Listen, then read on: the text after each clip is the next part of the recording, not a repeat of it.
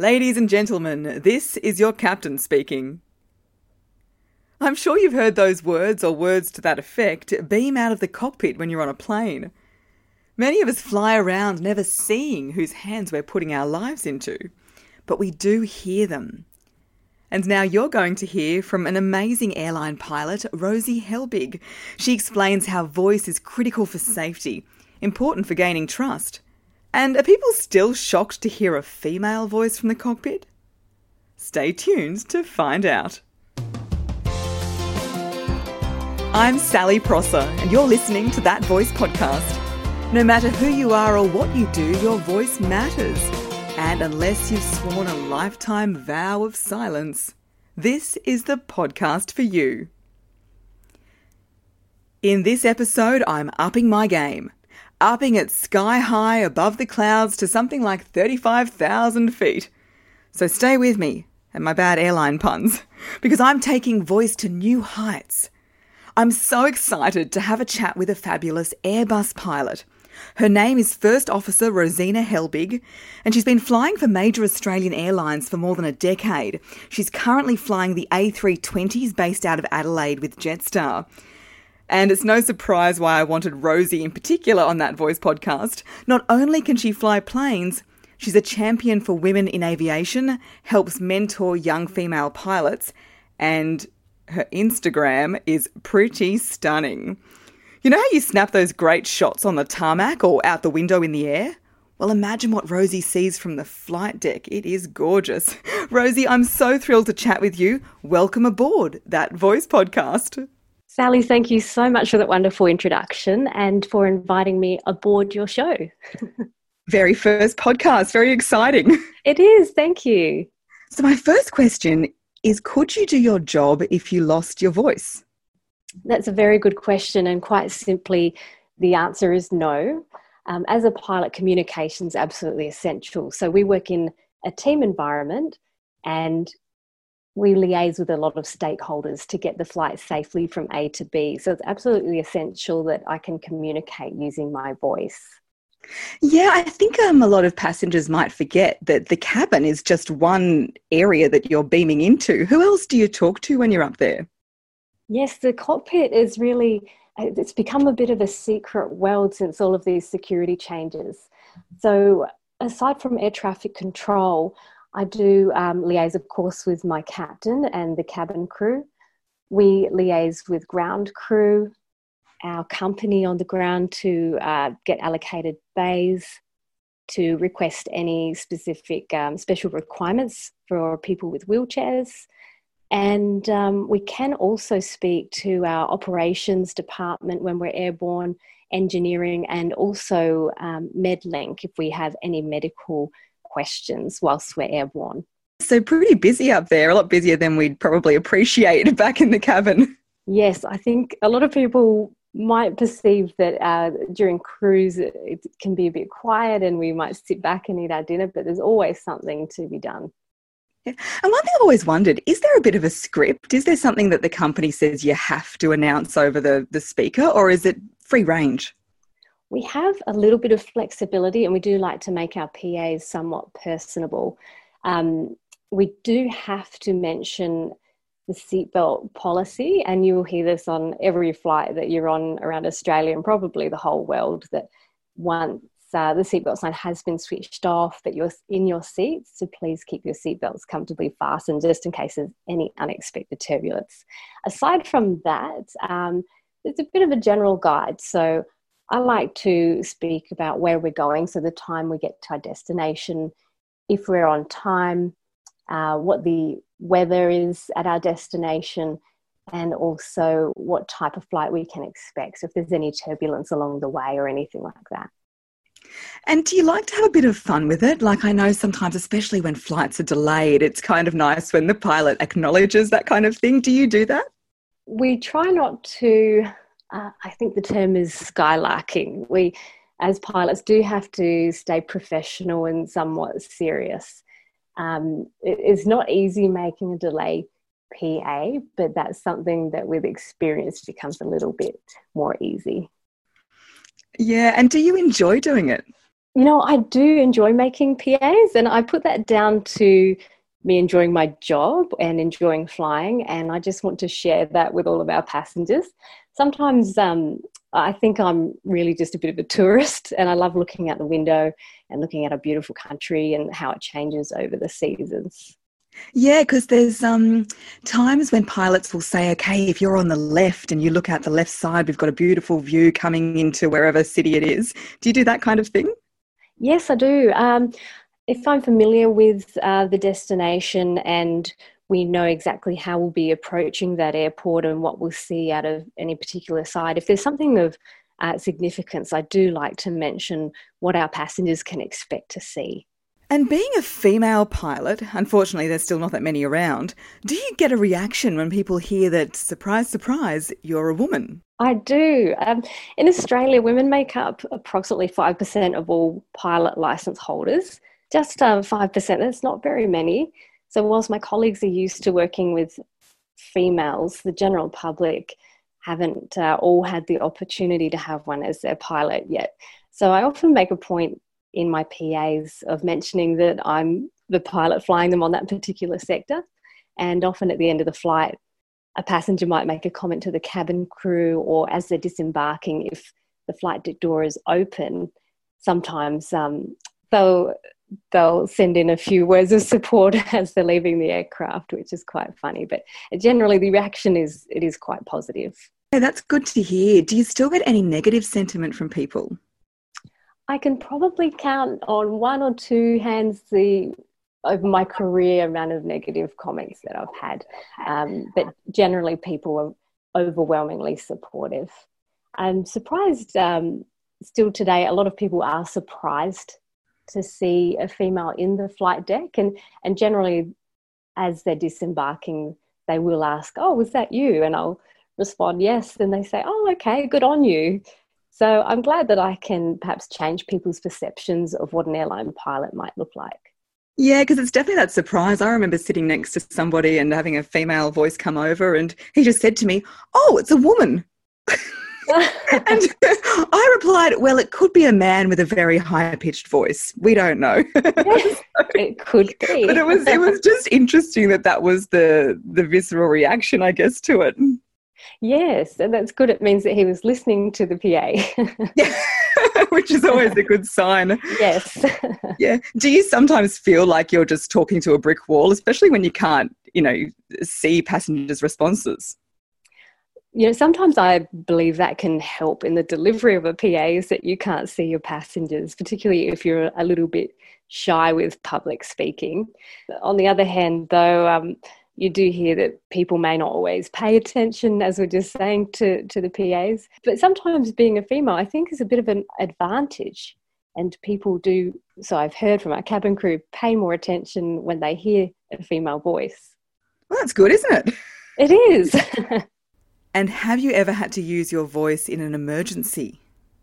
I have had on a few occasions a medical emergency where we have to request priority to land, and we do have a set guide of things to say. So it is very important at that time to be very clear, be very concise, and to not really drift off into too much detail.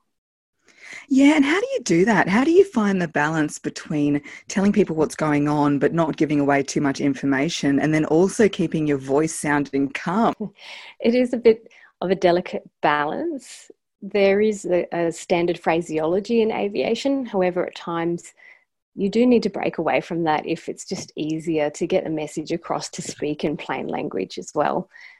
The best thing I think to remember, particularly in that circumstance where you have a medical emergency, is that it is important to convey that information clearly so that you can have the best possible outcome for that passenger. Yeah, and with all this pressure on your voice, I'm interested to know, have you ever had any voice training? No, I haven't. I'm not sure if that's something that other airlines provide, but that's certainly something to consider in the future, actually, because I can definitely see the advantage from a passenger point of view of having someone that's had some voice training. Yeah, well, it's just interesting from my perspective because the main thing I deal with is tension, people getting nervous and then when everything gets tense, that's when the voice will go on you. And especially when it's high stakes, I can imagine it's challenging for you to just breathe and sound calm, even though the situation might necessarily not be that calm. Right. That's interesting. I think pilots are very well trained with, their flying and radio procedures. But in terms of communicating with the passengers, that's probably something that can get a little bit lost amongst it all. Yeah, and I was interested to read that pilots have a bit of a special language, and please correct me if I'm wrong, but I've read here that the autopilot is called George. Right. Maybe that's just something in the US? I found it in an article. Good one. Maybe it is something that's used more casually in the US. I haven't come across that term in my flying career yet, though, but I like it. Maybe that's something that I could use at work and see if that rubs off. Maybe we can say Georgina. Yes, I prefer that. I was also, reading that you don't say just letters like B because that can sound like D or E or G, but you use Bravo, Delta, Echo. Is that something that comes easily to you? Like, were you taught that before you started flying? Because I can imagine in the early days it'd be a bit tricky knowing what letters, what word. It can be. So what you're referring to there is the phonetic alphabet, which is used in aviation, probably some other industries too. And like you said, it's just to avoid confusion. Like you said, B can sound like D. And I learned that very early on in my training. I was stretching my brain back to think about when that was, but it was very early days of training. And there is throughout early private license training more focus on the phraseology. And from there, it just also comes with some experience. And airlines often have their own guide of terms to use. And then overall, the aviation law has its own specific phraseology that we use as well. I guess all industries have jargon, but aviation would be one of those that has quite a lot. It really is a world unto itself. It does make it easy to understand because if you're using 2 or 3 syllables, it's a lot easier than one. And so I wanted to ask you, has there ever been a situation where something's gone wrong because of a miscommunication or someone making a mistake with the words? Personally, I can't think of anything specific, but there is a very big and quite tragic event that happened some years ago in Tenerife in the Canary Islands that I can think of, where it was quite a foggy day. There was an aircraft crossing a runway and another aircraft that was waiting to take off. They were given some instructions and the word takeoff was used, but they weren't actually cleared for takeoff. And this aircraft proceeded to take off despite not having the clearance. And unfortunately, just as they got airborne, they collided with that other aircraft on the ground. It was a great example at the time of how important it is to use standard phraseology and communicate clearly during times of high pressure and fatigue. Wow, yeah, it really goes to show that just communication is so paramount, isn't it? It is, yes, and that example's been used for decades since, obviously, as an example of how important it is to communicate clearly and not steer away from our standard operating procedures. Yeah, I'm sure something like that story would really stick with you. It does, yes. Yeah. So to finish off, I've just got a couple of questions which show my ignorance of different things. What does it mean when you say arm doors and cross-check? Right, that's something you'll hear on most aircrafts throughout the world. To arm a door, it's arming essentially the emergency escape slide. So you'll hear that on the ground. So if there was an emergency on the ground where you need to evacuate, the doors can be opened and the emergency escape slides will inflate, and then the passengers can use those slides to exit the aircraft. And that cannot be activated while you're airborne, but again, after you land, you'll be able to use the emergency escape slides, but then you'll notice there'll be an instruction to disarm the doors, and that means that you'll no longer be able to use those slides. Right. And why do you have to have your window shades up for takeoff and landing? That's a very good question. And that's so that any of the crew can see what's happening outside the aircraft, that's cabin crew. If there was perhaps a malfunction with the aircraft, they can then report to the pilots in the flight deck about what they can see. So we really value the experience of our cabin crew and what they can see and the information that they can give us to help in making a decision or to troubleshoot if there was some sort of issue or emergency. Yeah, interesting. I just have one more for you. Why aren't you allowed to have your seatbelt on when you're refueling? Another good question. That's it.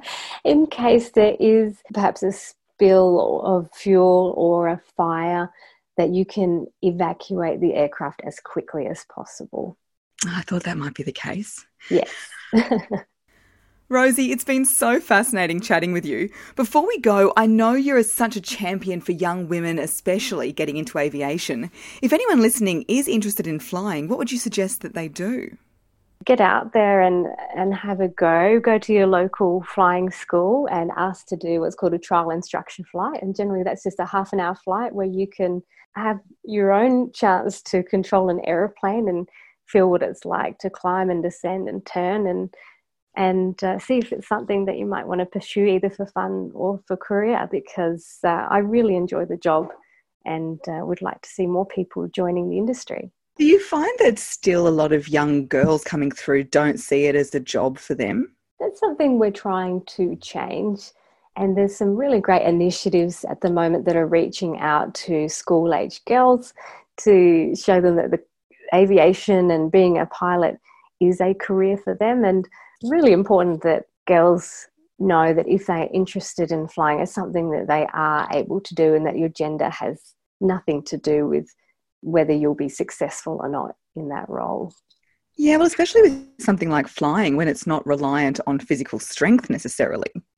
That's true. And with only 5% of pilots being women in Australia today, they may not see many women around the airports and assume that perhaps it is a job just for men. So I do like to see initiatives where women do get out there and interact or are visible in promotional campaigns so that younger girls can see that it could be a career for them too. Yeah, fantastic. They say, you can't be what you can't see. Exactly. It's a great motto, and that's something we're really trying to change. Fantastic. And finally, where can people find you, Rosie? Oh, great. If they want to find me, I'm on Instagram, Rosie_B. That's ROSY_B.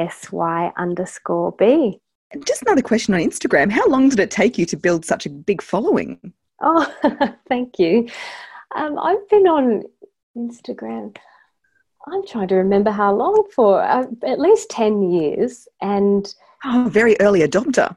Very, very early. And I have a funny story about that. I just preferred Instagram because I felt like I was sharing the content with like-minded people, unlike other social media platforms. You feel like you might be forcing your content upon your connections. Yeah. But a friend told me that to be cool on Instagram, you need to have more people following you than you're following. And so that's definitely not me. Well, it started out as a bit of a challenge to each other, and then it kind of took off from there, and it's been really wonderful. Everything on your account is just so positive and so joyful, and I really would recommend everybody to start following, because who doesn't need a beautiful picture of a sunset in their life from somewhere fabulous in the world? Thank you. They say that there's a sunrise and sunset every day, and we shouldn't miss the opportunity to see them. Oh, what a beautiful way to end our chat. Thank you so much once again. Thank you, Sally. It's been a pleasure. Oh, I love what Rosie's doing and what she stands for. I contacted her out of the blue to ask to come on the podcast, and she didn't hesitate to say yes, so I really appreciate it. Now, this Friday, the 4th of October, mark your diaries, it's my birthday.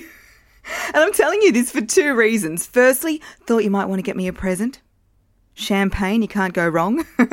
And secondly, it gave me an idea for next week's podcast. I thought, let's talk about voice and age. How does aging affect your voice?